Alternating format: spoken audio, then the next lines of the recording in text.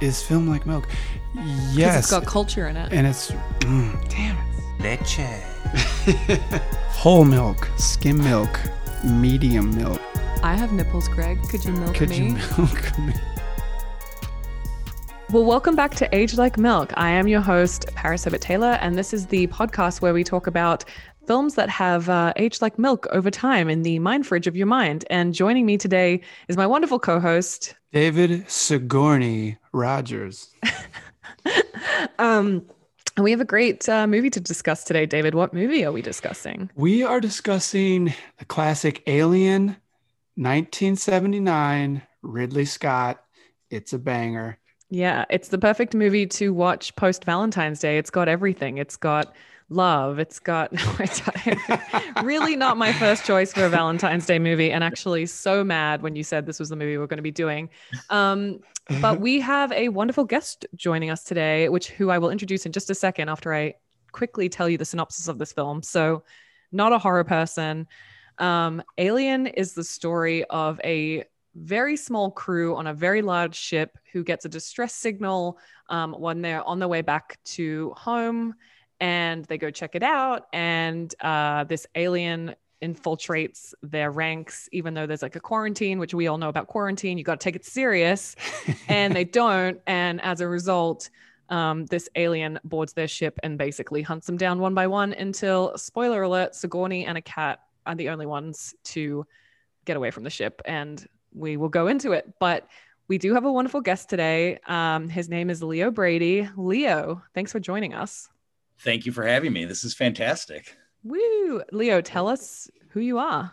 Yeah, I'm Leo Brady. I am a film critic in Chicago. I'm a member of the Chicago Indie Critics Film Group. We are a voting body in the city of Chicago of collected film critics. And I write for my website, which is amovieguy.com. And I also do interviews and cover film festivals, all things movies. And yeah, it's living in Chicago. It's 0 degrees today, which is fun. And I've been a film critic for the last 8 years, and it's been a lot of fun. And I've just recently been an approved Rotten Tomatoes critic, which is, Oh, nice. a big accomplishment for me, and it's exciting. That is That's exciting. huge. Well, Yeah. we're thrilled to have you on the show. Obviously, you're our first critic, which is, you should feel very special. I do. Because we do live in LA, which is the land of people who think that they know stuff about movies. So to have someone that's actually, a bona fide critic is amazing. Paris So- only wanted you on here because she has a movie that she worked out coming out, and she wants you to be nice to them. No, I think he should be real, and hopefully it's still good. Listen, Yes. art is Yeah. subjective. Even if you hate it, I won't care. So Yeah. it's not my movie. I just worked on it. But you actually, speaking of, movies that you've reviewed, people that you've met, let's jump into the director of Alien 1979. The director is, of course, Ridley Scott. And Leo, you have a story about Mr. Scott. Yeah, when back in, I'm forgetting what year it was. I think it was 2018 when Alien Covenant was released. For South by Southwest that year, they did a anniversary screening of Alien and showed a quick preview and a little bit of a clip of what was to come in Alien Covenant. So for celebrating it, they had Ridley Scott, Michael Fassbender, Danny McBride, and Catherine Waterston there for the whole event. And amovieguy.com was able to cover the entire event on the red carpet. So we interviewed Ridley Scott and Michael Fassbender, Danny McBride, and it was fantastic. I mean, it's it's the fifth biggest moment of my life after, my wedding and the birth of my son, things of that nature. But Not bad. Yeah. So it's, we interviewed Ridley. We talked about his career, his work, the crew that he's worked with, since we're about to talk about his directing style and everything. His professional attitude and his approach to how he makes these movies is always pretty fascinating. So Totally. Well, let's talk about how this movie came about with him. Let's talk about him as a director for 1979. My understanding from watching The Beast Within, the making of Alien, was that he hadn't done too many movies when this was kind of happening. Yeah, correct. It was actually only his second film after The Duelist. And The Duelist is, a sort of two-hander, two guys fighting during the Napoleonic Wars. Very much a like Barry Lyndon kind of old school film. He was, he says in a lot of these documentaries, he says he was like the fifth asked director to take on this film. Mm-hmm. And for him, it was, probably make or break for his career. So I think like he kind of viewed it as his Super Bowl of movies to make. And, some would say he did right by that because he's had a very long career after the fact. But yeah, what a way to come out of the gates with a movie like this that led to whole franchise. Was there 5 total movies? Yeah. If you're not including Alien versus Predator. Movie, yeah. But and then he might do one more, right? He might do a third, prequel. Yeah, there's been an announced TV show on FX, which they're supposed to do in 2021 or 2022, I believe. And with the merger with Fox and Disney, there's a whole bunch of like back and forth of whether he's going to be able to finish his newest trilogy. But yeah, so he was kind of an unknown. He directed a lot of commercials. He was a commercial director. He had gone to the Royal College of Art, and he's a phenomenal drawer, doing hand drawings and artist and things of that nature. But yeah, he really had never worked on a massive blockbuster of this scale, even though for the time it was made for $9 or $10 million, I think was the final total. So yeah, he had a lot to prove. That's for sure. He speaking of him being visual, I did see in the documentary that we were talking about today for this film, he very heavily storyboarded. So he had a very clear vision of what he kind of saw coming into this. And then, this could be just my takeaway from the documentary. It seems like he did have to really fight for the vision throughout the making of the film. Yes, 100%. Especially from the standpoint of using the actual alien itself, created by H.R. Giger, who, if you've ever looked at his artwork, it's very sexual and weird and strange. He seems like a very interesting character, Guy. Yeah, I read a story that he got stopped in an airport because of some of his pictures and from this movie, from Alien. And they were like, where do you think I got these? Where do you think I would have taken these? Are you serious? Right. Security thought they were actual pictures. Yeah. And as you said, Paris, he had to fight. He had to fight for everything, for the budget, for extra, product, extra effects, extra blood, extra things to use, because the people at Fox were like, no, we don't want to do this. They wanted to kick Giger off the set at first point, in the beginning. And then, is that because he was such an odd human that was afraid of the light? He talks a lot about how he doesn't like sunlight. And I'm like, is this guy a vampire? What the fuck? Because you don't do opium in the sunlight. Oh, right. Makes sense. Yeah. Yeah, he was just strange. And I think the Fox people, when they saw those pictures that he had, the art that he had drawn, and they were offended by it, in many ways. But Ridley Scott fought and said, this has to be the alien. This has to be the creature we use, because it needs to put fear into the audience, and it needs to stick out, and I think that's what it does. My takeaway from Ridley Scott, and I'm a big fan of his, even though I hated you guys for being let's watch Alien. I was oh, it's going to be so scary. And I actively avoid scary movies. David knows. But something I loved about Ridley, from watching these documentaries, is he's so involved at the granular level too. As much as he fights for his people and his budgets and his his vision, he also is cool to get down and dirty. And there was this great thing that he was talking about. So the eggs, so that these guys get off the planet, which is stupid. And I literally wrote down in my notebook as I was watching this film, I was like, okay, rule of thumb, do not touch the eggs. If you find an alien cave and you see some eggs, you don't like hover over them. You're not like, yeah, this is a great Yeah. idea. I love this Yeah. idea for me. Kane's character. Yeah. And he went by himself. Yeah, he went by That's what himself. I wrote down. I was like, dude, you And do he's not go down there by hovering yourself. over this fiberglass. Oh, well, okay. So anyway, he hovers over this egg, and then this thing comes out and like it sucks his face, and then eventually we'll get into it. But in the making of this film, Ridley was talking about how they made this egg, because like so much of this is practical effects, and we're going to talk about it later, but like it was his hands inside the eggs, wearing rubber gloves. And I thought, like, not every director would be like, yeah, put me in, coach. They'd be like, get the extra, or get, but he was like, this is my movie, this is my vision, I'm here for it. And I think that makes me like really respect him. I don't know. Wasn't it like cow intestines too? In there with his hand? There was tripe. Sheep guts and things. Yeah. Smelly. But yeah.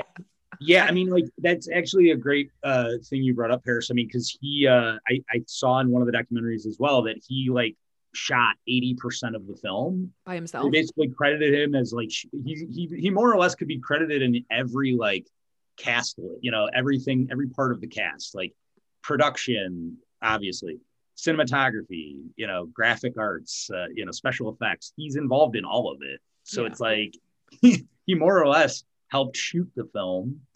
Every angle, every vision that you're seeing on the screen are decisions that go through him. So I think like he's an auteur, right? Like he's an auteur, and the buck stops there with him. Yeah. And listen, like, I think he's very charismatic. I think he is a great storyteller, both visually and, I feel like this is a great segue to talk about like the cast that he assembled. So let's talk about it. We've got what are now heavy hitters, but I think at the time, I know Sigourney Weaver was not very well known. This was her first pretty much lead role. I believe she was in a Woody Allen movie that she actually turned down because she was doing some stuff off Broadway. And she was like in the final scene as like Woody Allen's girlfriend or something like that. No lines. And then, she did this, but Ridley had to fight for her too as well, because they kept going back and forth. They wanted Lambert's character, Veronica Cartwright, read for Ridley multiple times. And Helen Mirren read for Ridley. Ripley. Yeah, I actually was watching a master class of hers, Helen Mirren's, last week, and she was like, she started talking about Alien and how she read for it, and she loved the script because all the names could go either way, right?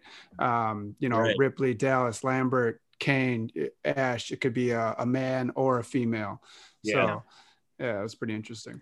I mean, and I think the history of like John Hurt coming into play is like also fantastic. Do you want to tell that story, Leo? It's a great story. Sure. Yeah. I mean, I'm forgetting the name of the original actor, but I'm actually forgetting. No, it's wasn't it? It was someone with a similar name, John Finch. John Finch. Okay. Yeah. Yeah. John Finch had like a seizure or a heart attack or. I think it turned out, I mean, in the documentary I was watching today, and again, like things could have changed since then, but in the documentary I was watching today, on his first day of shooting, he looked really sick, and it turned out he had diabetes, but they didn't know at the time. Okay. So he was basically like, his body was like liquefying into sugar or whatever the fuck happens to you when you have diabetes. You're right. And correct. So like, and then they basically were like, all right, we've got to get somebody else. So Ridley Scott drove to John Hurt's house and told him like, hey, I need you to play this role. And obviously the rest is history, because his performance and his actions with the chest burster scene, everything is, cinematic history. And, but everybody, Veronica Cartwright that we talked about before, like we talked about witches earlier in like our podcast history. She's got like a freaky role in that. Like obviously Sigourney can still get it. Like she's hot as hell. We love her. Yeah. That's what they were kind of looking for too. Yeah, Veronica Cartwright. Veronica Cartwright was in Alfred Hitchcock's Birds. She got attacked by birds in that movie, so she kind of has had a history of getting beat up on camera, which is unfair. So can I just say that I knew before I knew that Ian Holm was going to be a bad man, because in The Hobbit, he has that scene where his eyes flash, and I was like, you cannot trust this man. And God damn it, I was right. For those that haven't seen it. huge spoiler, but turns out he's like an AI robot. And I was like, I fucking knew it. Like when he was bad, I was like, I knew it. He's got Which is great. There's so many great parts with him. And it's after you rewatch it, knowing that he was an android the whole time, you're looking for like, all right, show me, he at the first dinner table, he doesn't really eat. And then he chews on something the second time they're eating. He does a stretch when Ripley goes and confronts him after that alien was pulled off, and he's Ash is looking at what the alien's made of, that face sucker, and he like stretches and he like does a little fake cough, like he's kind of nervous. And that like I'm looking at all these things the second, third time I'm watching it, and it's so like realistic that the whole time they probably were like, just play it as a human, and then we're gonna say that you're just an android. So I thought that was amazing. An interesting story about Sigourney on set is that I was listening in this documentary that she felt very lonely during the shooting of this film. I don't know if you guys saw something like that. Like, she was young. She wasn't invited to see the dailies, which is kind of fucked up and kind of leads to what we want to talk about next. But also Yaphet Kotto, who plays Parker, was encouraged to like annoy her in between takes. And like Ridley Scott was kind of like pitting them against each other to build the tension there.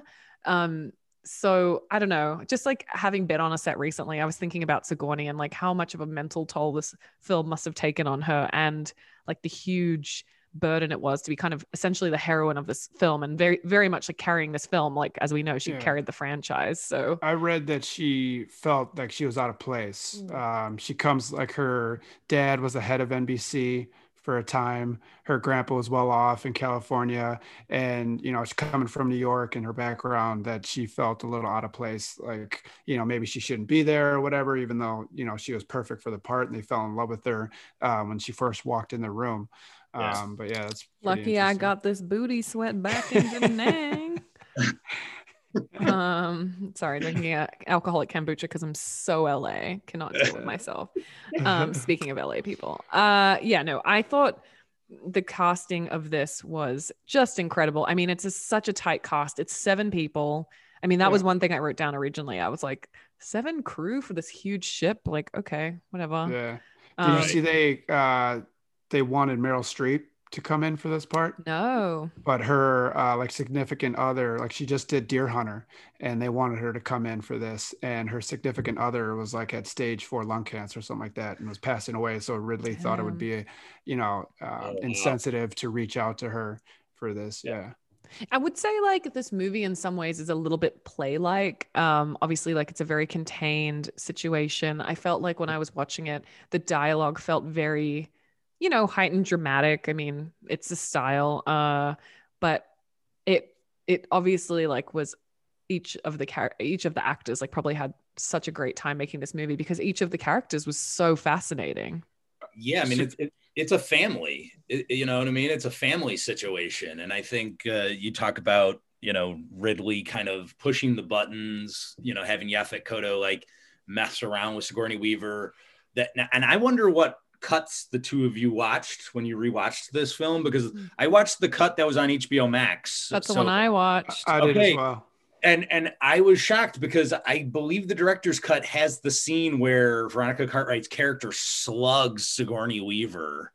And in this version on HBO Max, she doesn't slug her. The director's cut's on HBO Max as well. Oh, it is? Okay. Yeah, I almost started watching it, and I went back to another scene just because I wanted to kind of compare that computer screen. I thought I saw the slap, but maybe I didn't. Do you think it's the censorship of like not showing the violence, or? I don't think so. I think the director's cut has it and the theatrical cut didn't have it. But what's crazy about it is that dynamic of this cast is like, Ridley kind of did a lot of things to make the action work. Everybody talks about the chest burster scene and having everybody be surprised at the things that are going to happen. And, the rumor is that Ridley told Veronica Cartwright, like, hey, these takes aren't working. I need you to just go in there and like get her or shock her with your action. And it kind of is that fine line of the things that were done to get the right shot and to make it look authentic, make it look real. And I don't think that happens necessarily as much anymore, but I know You know, Alfred Hitchcock was notorious for tormenting his actors. I mean, Roman Polanski did fucked up shit. Moving on. But Well, yeah. And I think it was like, again, it goes back to sort of, the tight knit group collected of actors that were all working together. And I think they all kind of, whenever you watch these interviews, it's like they're telling their battle stories of making that film. I mean, this was originally like a 3-hour runtime, and they had to chop it up. Yeah, there's a scene that they cut that I watched today on YouTube where Dallas is actually cocooned. Another cast member is cocooned. Yeah. And then Ridley goes in there and she's like, what's going on? I got to get you out of here. And Dallas is just like, kill me. And then she torches the whole place. So that's like a 5-minute scene. Damn. During her escape. Yeah. When it's just her, and they cut that out too. Yeah. I need to go check that out. That sounds good. Yeah. So Sigourney obviously plays this like badass. Like I love her. And I've read a lot about like how she was kind of like such a powerful woman character for young women in sci-fi, and just, you know, she's just a badass, like especially in 1979 when we still had a lot of like issues, and I mean we still do now with gender equality. She's kind of a figure of strength, of just like leadership. But let's talk about something that we all kind of were just sort of throwing around in the beginning before we started recording, the undermining women, the women's leadership, the heroism. Let's talk about it. So I just want to ask like your thoughts, Paris, on what is undermining women. Because I have one of the main reasons I wanted this movie is because of Sigourney Weaver's role and being, you know, the heroism of a female lead. Yeah. And I looked back because I was trying to think, you know, we talk about we need more women in these kind of roles, and we do have some, and they're few and far in between. And now we're getting more and more, which I love because they're all great movies. But like it was Foxy Brown in 1974 with Pam Grier, and then you had Princess Leia in 77 with Carrie Fisher, and then Ripley comes along in 79, and some of the articles I read, like she birthed the female action hero. I mean, She had action figures of her, and this kicked off this whole franchise because of what she did. But as far as like in the movie and the dialogue, what did you think? How was she undermined? Yeah, I think it comes mainly from Ash, to be honest with you. I think it's really noticeable when, you know, the team goes off the ship and they come back and they've brought this guy who's a face sucker on. So like, again, I have a big problem. Like I would be like, yeah, you can just hang out in quarantine for a hot second. You know what I mean? Like it's all good. You'll be fine. And Ash goes down and he like physically opens up the doors, and you know, the guy in quarantine is telling him like, open the door. But the rule is, and she says it, when they're off the ship, I am in command. And she's actually third in command, I believe. Yeah. It's Dallas, then Kane, then her. Right. But Dallas and Kane go off the ship. So she's now technically in command. So I think when we find out that Ash is an android, it becomes clear that it wasn't necessarily him undermining a woman. But like for the first half of the film, I'm like, why is this guy like fucking not listening to her? And she's obviously very capable, and she's obviously very like intuitive, and she's very, you know, she's been trained for this. She's third in command of a crew of 7, you know? So there was that. And then I think towards the end with Parker, you know, obviously it's a completely different situation because there's a fucking alien on the ship, but like he kind of screams at her, and like, you know, he's freaking out. And I don't necessarily think the film was like trying to say something big about like women, but maybe it was. Like she comes out triumphant, everybody's always like second guessing her, she knows what the fuck, she's the one that survives. So that was kind of my takeaway as a woman. Now they say I do definitely agree with second guessing her because Dallas did it, and he's like, what are you talking about? We just want to get the hell out of here. I'm going to let Ash as a science officer, anything having to do with that, it's going to him. You know, he's getting frustrated. But as far as Ash, his main objective was for the company, right? Which we find out like later on. And he wants to bring that species, that specimen home, so they can do whatever they want, make money off it. When you put him and Dallas together, you're like, why is every man on this ship like not listening to her? You know? Yeah, and she's right the whole time. But then Parker too. Parker's character, he's just an asshole from the start. As soon as he wakes up, him and what's his name, Brett, are asking about money Shares. and they want Yeah. their fair shares. And the whole time they're like, why do we get half shares and they get full shares? And then there's that cool scene with Ripley. She's like, idiots, by law, you guys are required a full share. And then they kind of shut up. And then, so he was giving shit to Dallas Yeah. because he was the main, so it was with Parker, it was authority. Whoever was in that authority Yeah. position, that's who he was giving shit to. I think it just felt like a pile-on a little bit, like, and she's kind of sitting in there and she's like, well, even actually with Nancy Cartwright's, oh, sorry, Veronica Cartwright. Nancy Cartwright is from The Simpsons. Lambert, the character Lambert, she, when he's in the vents and she's kind of thing, and the guy's yelling at her like, are you sure? Are you sure? And so I think it just felt a little bit like these dudes in space be giving women shit. And I'm like, hey man, but at the same time, it's like, and we'll get in, I'm sure we can chat about it quickly, but the diversity like was pretty, for 2 guys to 5 men, like obviously I'd like to see an equal split, but it was like pretty representative probably of even what the space program is like now. So yeah, I would also like to see more minority androids. Yeah. Leo, what did you think about like the role of Sigourney as like a leadership figure in this film? Yeah, I mean, I think like her character development is organic in that process. I feel like you're 100% correct, both of you, that they are undermining her the whole way. And I was gonna bring up Lambert's character because Veronica Cartwright's character is also, it shows like, again, I don't want to use the word cattiness, that's the wrong word, but it shows that how women can even like butt heads against each other when it's not in the right interest for the crew.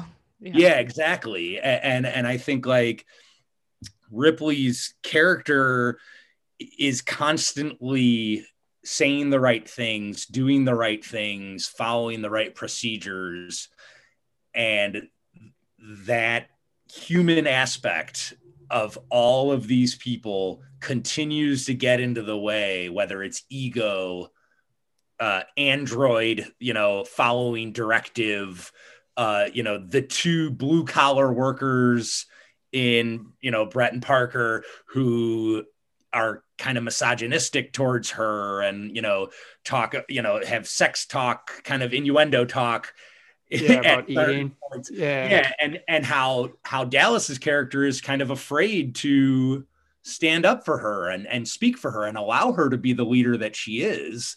Yeah, he kind of submits to like the boys club, like, well, he's the science officer, or like blah blah blah. Dallas wasn't listening to yeah directive, and Sigourney's just playing like, wait, hold on, we got to do this this is how the book goes, why aren't we going by the book? And that's all she's going with, right? It's not like she's saying, no, everybody do it my way. This is what she learned, this is what she's in that position for, and she's just saying these are the rules of whatever we're doing. And then Dallas is even saying, no, let me in. And she's like, no, this is what we're doing. Yeah, you talked about the moment where like she's like arguing with Parker. I think like that is like this epic moment of her asserting herself and saying, will you shut up, Parker? Like she just tells him to shut up. And it's like, and he's like, go ahead, talk. And it's like this moment of like, everything I have said to do, you all should have listened to me. Well, let's talk about killing it. We know it's using the air shafts. Will you listen to me, Parker? Shut up! Let's hear it. Because basically the moral of the story is if you follow the directives, you will survive. Yeah. And she was being nice up to that point. Like I thought she had, showing those leadership qualities when she was getting into Ash about, the alien. And then she's just playing it kind of cool though. She's like, yeah, but you went against quarantine and you put everybody at risk. And then, what do you say? Maybe I jeopardized all of us, but that is a risk I was willing to take, And she's arrogant, like, okay. Very arrogant. Yeah, exactly. But yeah, so that was kind of my feeling. I mean, I think Sigourney is such a badass in this, and like even though I was like so mad at you guys for making me watch it and I was so scared, I was like, I mean, part of me was like, I need to see these movies to understand film history because I think Sigourney really fits in to it. But yeah, so that's Sigourney and women. Let's talk about. Okay, this is my first impression when we started watching 1979 Alien. I'm like, is that really what they thought spaceships would look like in 1979? Like spaceships that could go light years away. Like, what is this computer? Like, let's talk about like the physical technology that we see So inside the spaceship. yes. Okay, I get what you're saying, especially Mother with all the little Mother. lights, dots, and stuff like that. And Yeah. I kind of wanted to compare some of this to Prometheus as well, because that was Yeah, sure. pretty cool. But Yeah. so Paris, for me, just that ship, that the Nostromos, right, that they're on, that's that's like a just a hauling ship. So that's not going to look glamorous or anything like that. They're just carrying like mineral ore from one spot to another. So Yeah, that's but probably going to look like something but similar still to that. it's still funny. It's so 80s, like where she like where they push like the buttons and they like light up and stuff. And we were watching it and they go into like the womb or whatever, the belly of Mother, and there's like lights and like buttons all around them, like all With around the different chair. codes. Looks like an egg. And literally we were watching it and Scott goes, in 2020 that would be an iPhone. I was like, yes. Like all this shit. Yeah. It's just funny. And then you look at the computers, like it's just like the graphics are so crap, like so 80s. When like computers were just this like otherworldly thing. It's like all those zeros and ones. When he's in the vent, they don't have like any kind of like video. It's just two blue dots, like beep boop beep bloop beep, and then they get closer and closer, and it's a grid. And she's like, ah. So, I mean, that has aged like milk. Come on, the technology has moved so far ahead. Yeah, some of it, but I still think a lot of it holds up. I'll give you like the Mother with all the white little Christmas lights, because you look at Paris. There's you'd probably dig this movie too. It's a prequel, right? It's kind of where like these engineers came from, the ones that created the aliens, and in that they have like this 3D like virtual model of that they can have these drones go put together, and then this is like 200 years after Prometheus, basically, and then they got Mother with a bunch of white Christmas lights in a room. So, yeah, I don't know. I was just dying over the technology, which looked like, I mean, it's funny because we like have sci-fi movies now, and it will be funny to see in like 60 years what it actually looks like. I just think I know spaceships now are not super crazy. I mean, sometimes like you see like what's left of this like NASA shit that comes to Earth, and it looks very fucking basic. It looks, Right.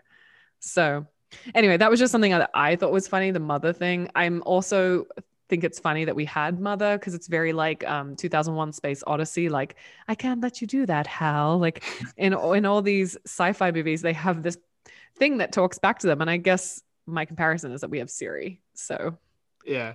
I mean, and I always haven't viewed it as aging terribly, because I always view it as something that is supposed to be aged. Like it's supposed to be this torn down, like David was talking about, broken down like technology that is just becoming obsolete or not working anymore.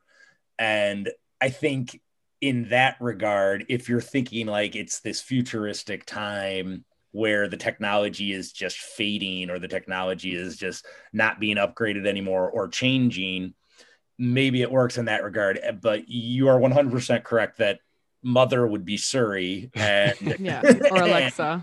Alexa. My mom would be like, "Did you want something?" Because she's in the well, and again, in that regard, it was like ahead of its time, was it not? It's like more or less had been predicting where we would be headed in terms of having talking to the computer, giving it a girl's name. Exactly. Yeah. So I mean, it is. But what was very impressive about this film was the practical effects and to some extent the VFX. But let's talk quickly about the practical effects in this movie. So one of my favorite things, which I touched upon, was obviously like the egg. It was Ridley Scott's hands inside this like fiberglass thing with a light behind it. And he's just like making a butterfly with his fingers with sheep's intestines on top that they pulled through. And And the other thing that I love is when Ash's head blows off and I was watching this documentary today, and they said the way they made that was just milk, pasta, caviar, and glass marbles. Yeah. Which is so cool that we have things on Earth that could look like alien, like intestines and androids. But let's talk about the visual, the practical effects. What stood out to you, Leo? I mean, all of it. I mean, I think there's so much texture in everything that they do. We talk about the chest burster scene. I watched in those documentaries, you watched this whole sequence where, as David said, they're using like fish guts and things to create this like look. They had said that they had like oysters on set to like create the explosion, and formaldehyde is what I heard, so that like when the cast got onto the set, it smelled awful. Like it was just like, because the heat from the lighting was like heating the like fish guts, and it's just like awful to hear that. And I think all of those things create a texture. I mean, even like you bring up Ash's head getting chopped off. It's like, even those moments are just like, oh, that kind of looks cheap, but you're like, I like it that it looks cheap. It's like, I like it that it looks real, that it looks Ridley Scott said he wasn't impressed with the head that came off Ian Holm. Yeah. And he said, like, so it was back in the day, like, I guess they didn't have as good prosthetics or whatever. The head actually shrank. So when you put it next to him, it was like slightly smaller because the rubber had like kind of constricted or whatever. Yeah. And he was so annoyed. But he also said that like they didn't have time or money to redo it. So he's like, fuck it. And then they like just burn it down anyway. There's a cut scene that some of the articles I read gets a little flack from, they're trying to adjust the head. He's trying to put it down when they're trying to reboot him so they can get some information out of him. And then the head's moving around, and then all of a sudden cut scene, like real choppy cut scene. It's Ian Holm. So he's like, little milk's like coming out of his jaw. Inside a table, clearly, or something. So I mean, but I'm a huge fan of those practical effects. I mean, the set design is like just like gorgeous in this movie. Because it all feels tangible, and you're creating this atmosphere for these characters to feel like they're actually in outer space and actually on a spaceship. And talking about Geiger again, he actually used organic material inside the alien ship. He actually used animal bones to give the effect of the set design. And he said that he tried to use like fresher animal bones, and then it had this stench. So then he had to like get them dried. But when you watch, and he put like plaster over them and stuff, but when you watch the film, you can tell like this is something different. It's not styrofoam. It's definitely like organic. So I agree with you about the texture. I think that's what it really lent to the film. The alien.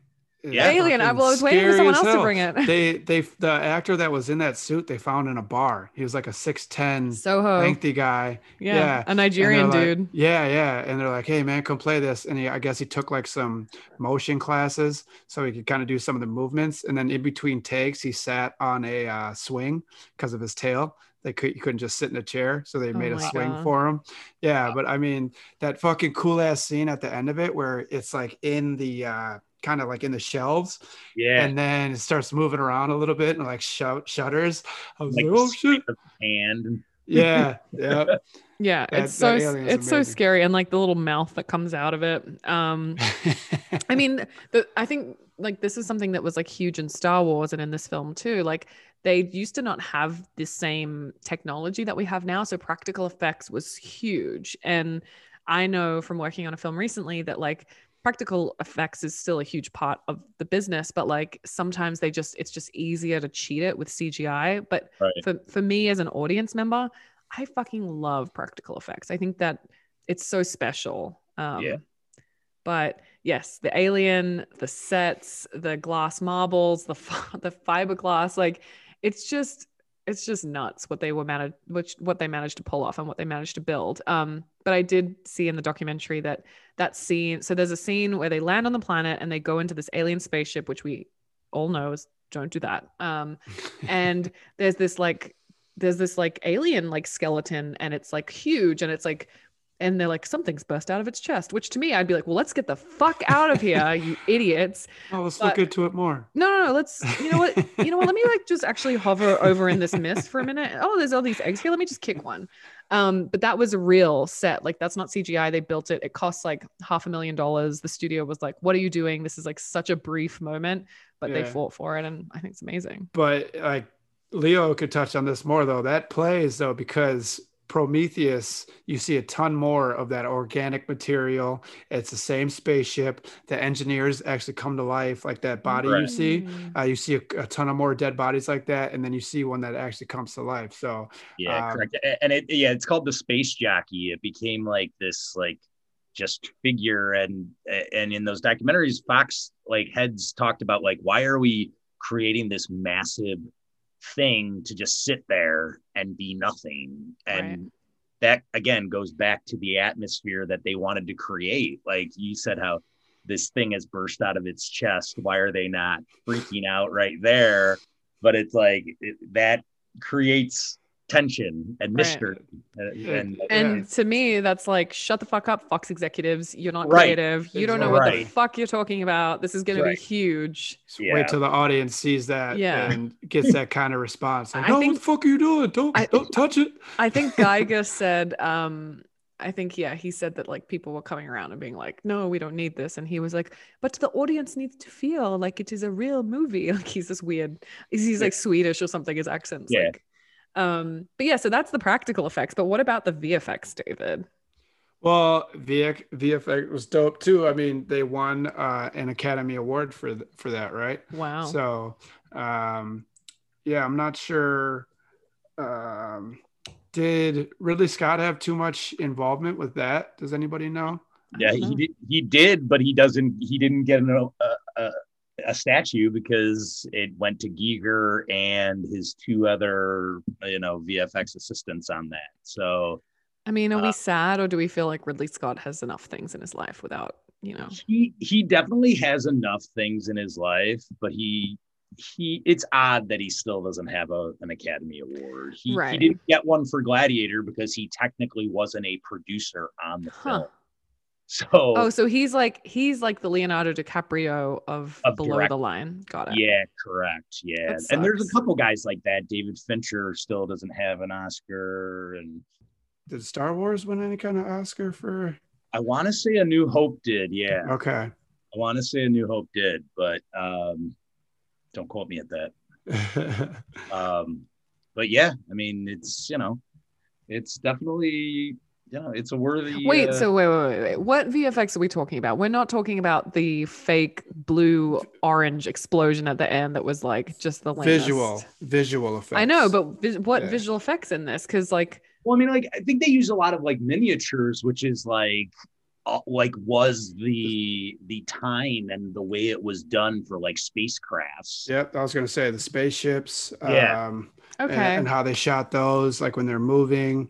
Yeah, all that stuff, like when you see which I think in those documentaries they talk about how like a lot of those miniatures and a lot of the like background stuff that they used was like reused stuff from Stanley Kubrick's 2001. Oh, interesting. And it was the same process done that they did in Star Wars.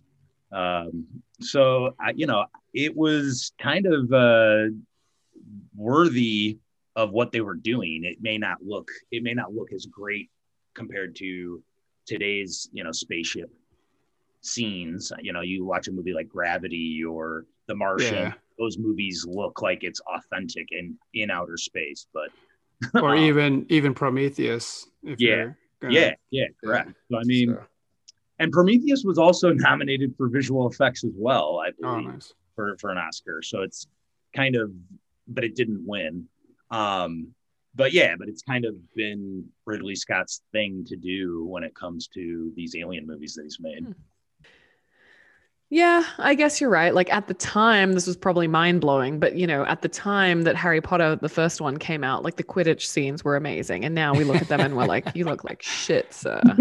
So it's all relative, right? Like, I wish I could get in a time machine and go back and like win an Academy Award for VFX. Cause like, I feel like I could do it with my skills on On laptops, probably not. Yeah. But yeah, okay, cool. Well, speaking of technology, let's talk about the android slash robot, formerly known as Ash, come to be known as corporate dickfuck, who is trying to kill everyone at the expense of the alien. Let's talk about him. What did you guys think of him? You still don't understand what you're dealing with, do you? Perfect organism. Its structural perfection is matched only by its hostility. You admire it. I admire its purity. I thought it was great, especially as I mentioned earlier, the acting and the choices that whether it was, his choice in home to keep it as human as possible and authentic, or Ridley Scott or any kind of direction he took. I just thought it was amazing. Just like these little like nuanced things that he was doing that was like, you go back and rewatch it and put him under a microscope. And I just think it's amazing. Every little thing that he did, and he's a robot, he's an android. I know. Again, like I saw it for the first time. So when they were talking about like how they had a different science officer that was with them all the time. And then, like a few days before he gets pulled and this guy comes in already, I was like, oh, what the fuck? And I just didn't trust him because in the Lord of the Rings movies, he's very scary. I think he scared me very much as a child. So now I'm like, very mistrustful. And the fact that they didn't let the crew know that right. He's an android. In some of the other movies, right away who the android is. Right. They give you that information. Right. Well, let's back up though. So when they wake up in the very beginning, the message is they have been delayed. They think that they're meant to be at home by the time they wake up, right? Yep. Yeah, and they can't find their system. They're in the wrong system, and they have this this message that Ridley says that it's a message saying stay away, not to come help. They don't realize it's a warning until they're on the planet, though. Yeah. They think it's an SOS. Ridley's the one that finds that out, that it's a warning signal. Is Ash like, we gotta go? I forget. Yeah, he presses on because what's his name? Parker's like, man, we could talk about it. That's not my contract, but if we talk about the bonus situation, let's talk about the bonus situation. We could go down there. We could do that if we could talk about the bonus situation. And he's like, hold on. Dallas is like, do you want to talk to this, Ash? And Ash is like, listen, you guys would forfeit all shares, all money if you guys don't do this. It's in your contract. If we get a signal, you guys got to go investigate no matter what, or you forfeit your payment basically. So then Parker's like, all right, we're going down. He's very upset about the shares. Well, we talked a little bit about like the practical effects of it. Let's talk a little bit about the how he fits into the crew as an android. So he's obviously like very disobedient, I guess isn't the right word, but he opens up the door when she's like, don't do that. He's there. He just presses the button. Right. Super fail safe security, by the way, just like hitting one single button and the door opens. Great quarantine. If you've ever met a human being in your life, it needs to be more complicated than that because people are impulsive and stupid, as we learned. Right. But how does he fit in? Do you think he seems to kind of have a camaraderie with all of them before we find out he's murderous? That's interesting. I mean, I think he's sneaky. He's definitely sneaky from the get-go, but I think, I think an interesting part is that you sort of explain away all those things. It's like, oh, he's kind of sneaky, and kind of like you were saying, you can almost see that there's something about him from the get-go, but at the same time, you're saying to yourself, oh, well, he's the science guy. He's the guy who's kind of like, he doesn't hang out with the boys down below, and he doesn't do those things. So there's always a mystery to his character from the get-go. So I feel like he never does sort of fit in with the group, but that is his part. That's like, he's kind of observing from afar and not laughing with the boys, or not like, chatting with the women the way you would hope he would be. He's the little guy. He's the little guy that nobody sees. Yeah, but it's wild too, because it kind of blows your mind that all those things he was doing, somebody programmed him to do that stuff and to act that way, and to like, he grabbed her hair and pulled it out. So he has like a vicious side programmed, right? And he fell in love with this what did he say? Its structural perfection is matched only by its hostility, when he's talking about the alien and what it's made of. And, he has like this infatuation with it. So I thought all that was just, wild when you find out he is an android. Do you think this movie would be different if he was just a guy? Because the writer didn't write in an android. Huh. Oh, that's interesting. Yeah. I mean, he didn't want it to be an android. He was giving him pushback. A part of me would love to see like the human foibles and like the characters break down and like the terrible things that humans can do to each other. I think by making him an android kind of distances like the dangerous choices he makes. Or I mean, I guess we have that in Dallas where he's like, oh, that's a risk I'm willing to take, but I do think it's like funny that we're just like, oh, well, he was an evil robot the whole time. So obviously. But Ash is the one that said it was a risk he was willing to take. Oh, I thought it was Dallas. So, yeah. Okay. Well, Dallas still comes across pretty weak. Like he's like, let us in. There are instances where human error causes, danger. I mean, he's not the greatest. Dallas wasn't the greatest leader. Yeah. I don't think. No. Well, I mean, when John Hurt has the face hugger wrapped around his neck and Dallas is sort of making the call to actually like try to cut its finger, cut the phalange like off, you can tell Ash is trying to get him to not do that. There's a little bit of like him being like, all right, it's going to be your call. I got this booty swim. It's going to be your call if you want to do that. And Dallas does make the right decision to try and get it off. But again, everything is manipulative in its process that Ash, he's just playing the strings, man. Yeah, he wants to see where it goes. He wants to see what this new species will do. And then when Parker, when it busts out of his chest, out of Kane's chest, Parker like goes to like shoot something at her and he goes, no, don't touch it. And it just runs off. And I think there's a great scene after it runs off of all the cast, like what just happened. I think that freeze frame would be like perfect to frame as a picture, like be a good GIF. Oh, for sure. Well, I mean, it's interesting to think that if Ash was just a human, like Paris said, I mean, I think, we see it enough today of like dynamics of humans. I think if it wasn't an android, it would, we would be calling Ash's character a sociopath. I guess. I was going to say if he wasn't an android, it would be like he'd lost the plot in space and he'd become obsessed with this like creature that could destroy him. But as it was, he was a corporate drone, literally. Yeah.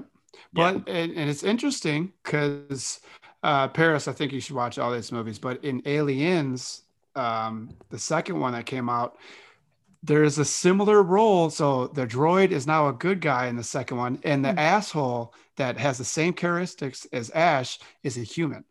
So are you doing the company's bidding? I will watch the second one, but so the whole time are you like, is that a robot? Are you like asking yourself before you? No, because they give you the information of who the android is. Yeah, out of the gate, because Ripley obviously doesn't trust any androids because of her experience with Ash. So they give you that kind of right away. And she's like, why the fuck didn't you guys tell me there's an android?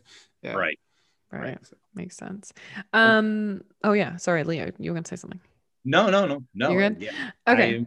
I'm with you guys. Well, now it's time for the fun facts / history segment of this movie. So let's talk about some fun facts about the movie. Who has one? I know you both had some behind the scenes goodness. Leo, you got it. The one fun fact that I had was the sheep guts used in the eggs to create the eggs. I thought that was a fascinating thing.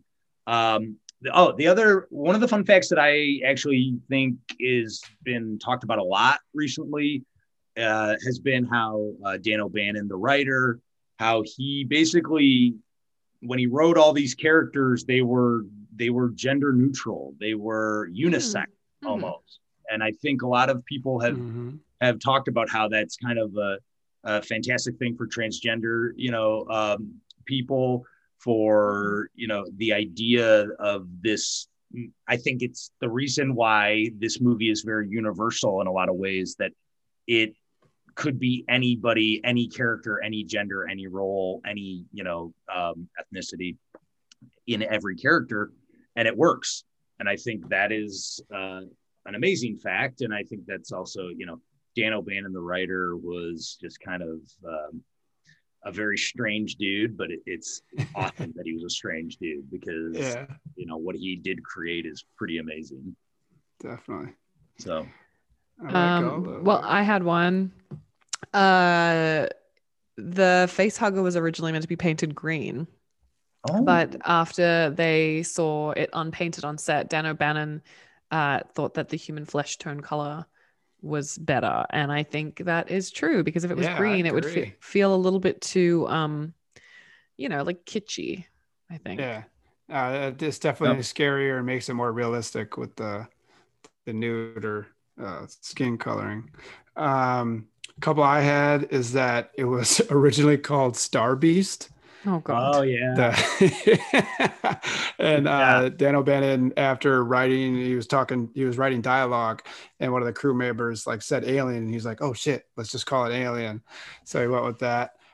Star Wars helped Alien get made because of the success of Star Wars, and just having a few actors, which also helped out Sigourney Weaver, actors that weren't super mainstream, and how well Star Wars did, that helped Alien get greenlit, and then Sigourney Weaver getting that star role. And then another funny one I read is that all the cast members kept passing out because of the spacesuits. Oh no. And it wasn't until so they actually brought in a nurse or something like that with oxygen for when they passed out, and then because it was so hot in there and it wasn't ventilated, and they didn't change the suits until Ridley's kids got in there and passed out as well, and that's when they redid the suits. Holy shit! Yeah. That's the fact that I was actually, that you just reminded me of, that Ridley Scott's two kids were playing the roles of Dallas and Lambert down on the ground, that faraway shot of them going towards the derelict ship is his kids. That's cool. So it's like a family affair. Nice. I had another one, which I don't have a source for this, but I saw it on IMDb, that the blue laser lights that were used in the alien ship egg chamber were borrowed from The Who, because the band was testing out the lasers for their stage show in the stage next door. I saw that as well. Very fucking cool. Yeah. If that's true, because those are Alien and The Who, two huge things from that time period. But yeah, I mean, I think again, there's just so many practical effects things. This was the era of Jaws, when they had random shit shot in a pool. I read that they used shredded condoms for the tendons of the alien. We talked about the sheep's guts. It's just so cool, what they figured out to make this. How creative. Yeah. Sure. But I did have a couple things, and I want to talk about the history of this film, but I did have a couple things that I wanted to flag just for your reactions. What the fuck is with the smoking in the spaceship? You cannot do that. It's a spaceship. That is aged. I think I always flag to David when I see someone smoking on camera, because I'm like, really? Okay, we just don't see so much smoking anymore unless it's a period piece. The underwear was super weird. I'm not saying I didn't enjoy seeing Sigourney in undies. I did.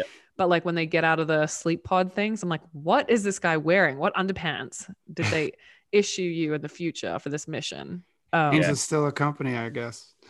Super random. A couple times you caught some glimpses of some high top Converse shoes, which I was like, I saw that. Okay, I guess that's what space people wear now. And the little drinking birds that were it's in the opening shot. They're I was like, I don't know. And there was wind chimes in the one scene I saw. I'm like, okay, what? If I'm on a spaceship. And then I don't know, Scott and I were joking about I know that they kind of made it feel contained, but there's one scene where they run into this room and I'm like, what is this room? And it was just a weird room with lots of chains hanging down, clanking around. I'm like, oh, do they also have a chainsaw room? It just felt like a horror movie where they were running from don't hide in here. This is where the scary clinkety ropes are. Right. But yeah, that was some stuff that I had that I was like, what is happening? But the history of the film, Leo, I think you can speak to this. How does this film fit in with sci-fi as a genre? How did it fit in, with when it came out? Like, tell us about that. Yeah, I mean, at the time when it had come out, obviously, there's always those stories about the test audiences that, people were passing out or running to the bathroom because they were so shocked by the chest burster scene, and which is fantastic. But I think it is a movie that is timeless. Honestly, I know that term might be used kind of cliche by now, but this movie, it's always interesting to look at it now, watch it again during a pandemic, during these times. The argument I always used to get in with people, there's always these folks who don't like Alien or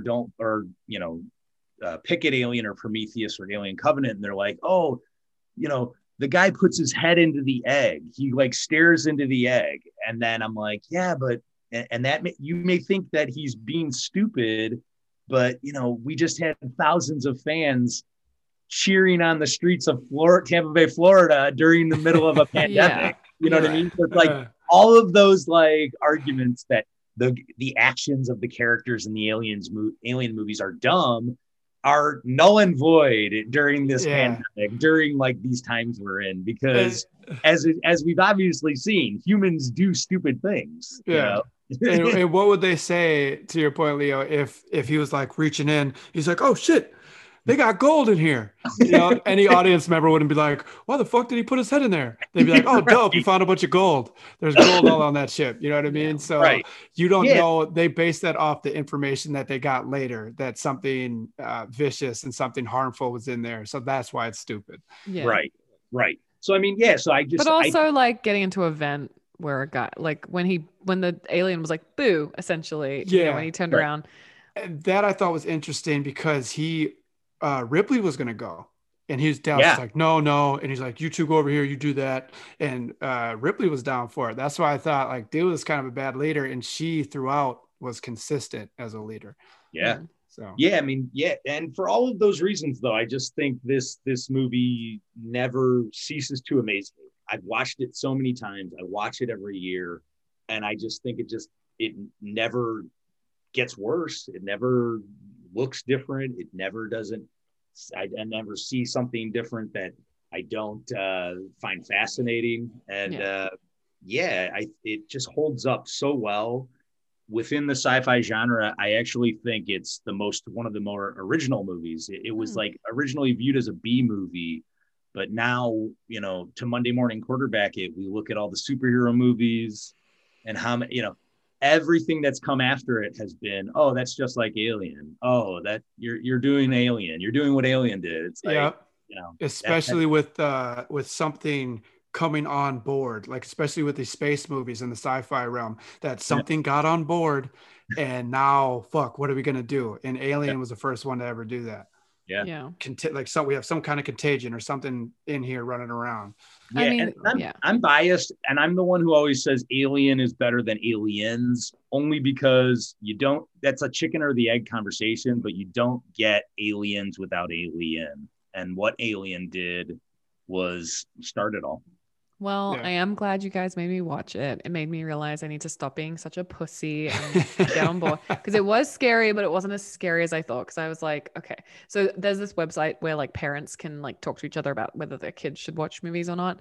And that's the website I went to, and this 9-year-old watched it. So I was like, I can handle it, I guess. But this is the part of the show where we give a shout out to a random crew member. David, why don't you go first? Okay, I'm going with Lionel Newman, and he was the music department and soundtrack. So he's worked on stuff like Shape of Water, looking like Beetlejuice. He's got a ton of uncredited stuff where he was like the music supervisor on IMDb.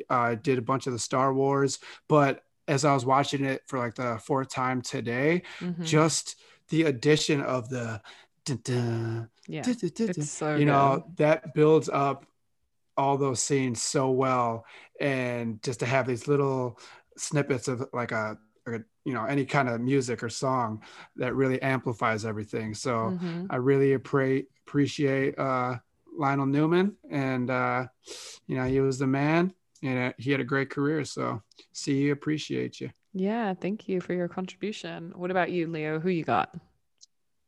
I feel like I'm going too high on this after David's pick. My pick was Veronica Cartwright as an actor, because I think she's the one who gets splattered with all the blood, and it's kind of like she just. I always am always so fascinated that she took a beating kind of in this movie of the treatment from some of the other actors and things of that nature, and she's the one who's getting hit with all the fluids and all the gross stuff.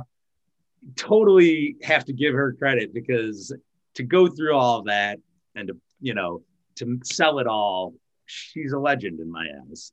Totally. Well, I also went above the line, actually, even though I do think we kind of shouted out the, special effects and stuff. I think that department deserves a huge clap for this film, but I went with Bolaji Badejo. He played the alien. This was his one and only credit. He actually passed away from sickle cell. Yeah.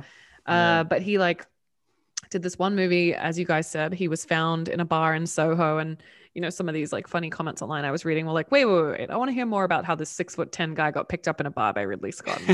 Don't worry about it, but yeah, he was chosen because he was thin and tall and had fantastic posture. And I mean, this movie is called Alien. We wouldn't be here if it wasn't for him in some sense. I mean, there are many people that made this film amazing, but he is the thing that we're talking about. He's the title role.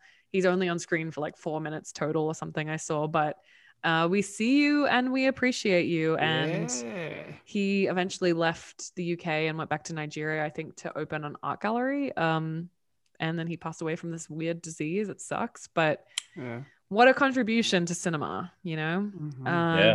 But guys, so what do you think? Did this film age like milk? Let's go with Leo, our guest. I would say it has not aged like milk. This movie is just as fresh as it gets. I mean, it never it's a fascinating film. It ramps up to just slow beginnings, and it just keeps going. I never stop thinking about it. I always keep reading up about it. The details that you guys have told me today fascinate me even more. And I'll probably watch it again in a couple months, because it's just such a fantastic accomplishment. There you go. Awesome. What do you think, David? I think it's gotten better with time. So this milk has some sort of enzyme in it, or the company took the alien and broke down its structure and its genetics, put it into the milk, put it into a weird ass fridge, and it just got better. Because we've been talking about, this set the tone for so many sci-fi films. Everybody copies what they did as far as space, space thrillers, all that good stuff. And then one of the main reasons I wanted to do this, strong female lead back in the 70s. And a lot of the times our generation forgets about, we see a lot of women in good roles now, but we're it's about time. But there were some great monster roles that women crushed, before we came along. So that was big for me. So I love this movie. I love the whole franchise. I actually watched every single one except for Covenant, because I couldn't find it for free, but I'm going to watch it tonight. Saw it in theaters, but haven't seen it in a while, but love this movie. Well, I'm going to say that the packaging of this milk was dated, but the insides was still fresh. So I thought this milk went off, and I checked the fridge and I was like, holy shit, this milk is from the 80s, the late 70s. And then I gave it a sniff, and you know what? It was still good. So that's my take. I definitely am grateful that this podcast forces me to watch movies that I wouldn't necessarily choose for myself, because I am a massive wuss. But huge Ridley Scott fan. He's had Raised by Wolves is on HBO Max too. It's a fucking great show. And I'm a big fan. So I think he's the granddaddy of sci-fi, and I'd still hit it. I saw him in this documentary, and I was like, Pretty hot. I think he's got a Yeah. son now, so maybe I should be going for the son. Yeah, but Luke. There you go. yeah. And Luke directed episodes of Raised by Wolves too. So Oh, You know interesting. what? The whole Scott family. And then maybe I could get my Scott to marry one of those Scotts and he could be Scott or something. I don't know. But yeah, well, Leo, where can people find you if they want to connect with you or see more of your shit? How can they find you? Yeah, they can read all of my reviews, watch or read my interviews, all on amovieguy.com. Amovieguy.com. Yeah, exactly. You kind of threw it away there. So amovieguy.com. Amovieguy.com. Starts with the letter A. Yeah, and then on Twitter, it's at Leo's a Movie Guy. And then everywhere else, Facebook, Instagram, it's just a movie guy. So it's all pretty simple, all uniform, easy to find. You can read my reviews. We've got new reviews this week. Judas and the Black Messiah coming out this week on HBO Max, and plenty of other stuff. Plenty of other movie reviews are up there right now. So yeah, check it out. Awesome, man. Yeah. Thanks for coming on. Yeah. Thanks for being for here. having me. Well, that's it for Age Like Milk. Don't forget to check your fridge. Gross milk is gross milk. No, that's my part, David. I know. I stumbled. Make sure that milk is taken out. There we go. Gross milk is gross. Don't worry, David trying to steal my lines. Thanks for joining us, guys. We appreciate you. Find us on Instagram, Facebook, Twitter, I guess. All of them. Yeah. All of the places. That's it. Bye. Bye, everybody.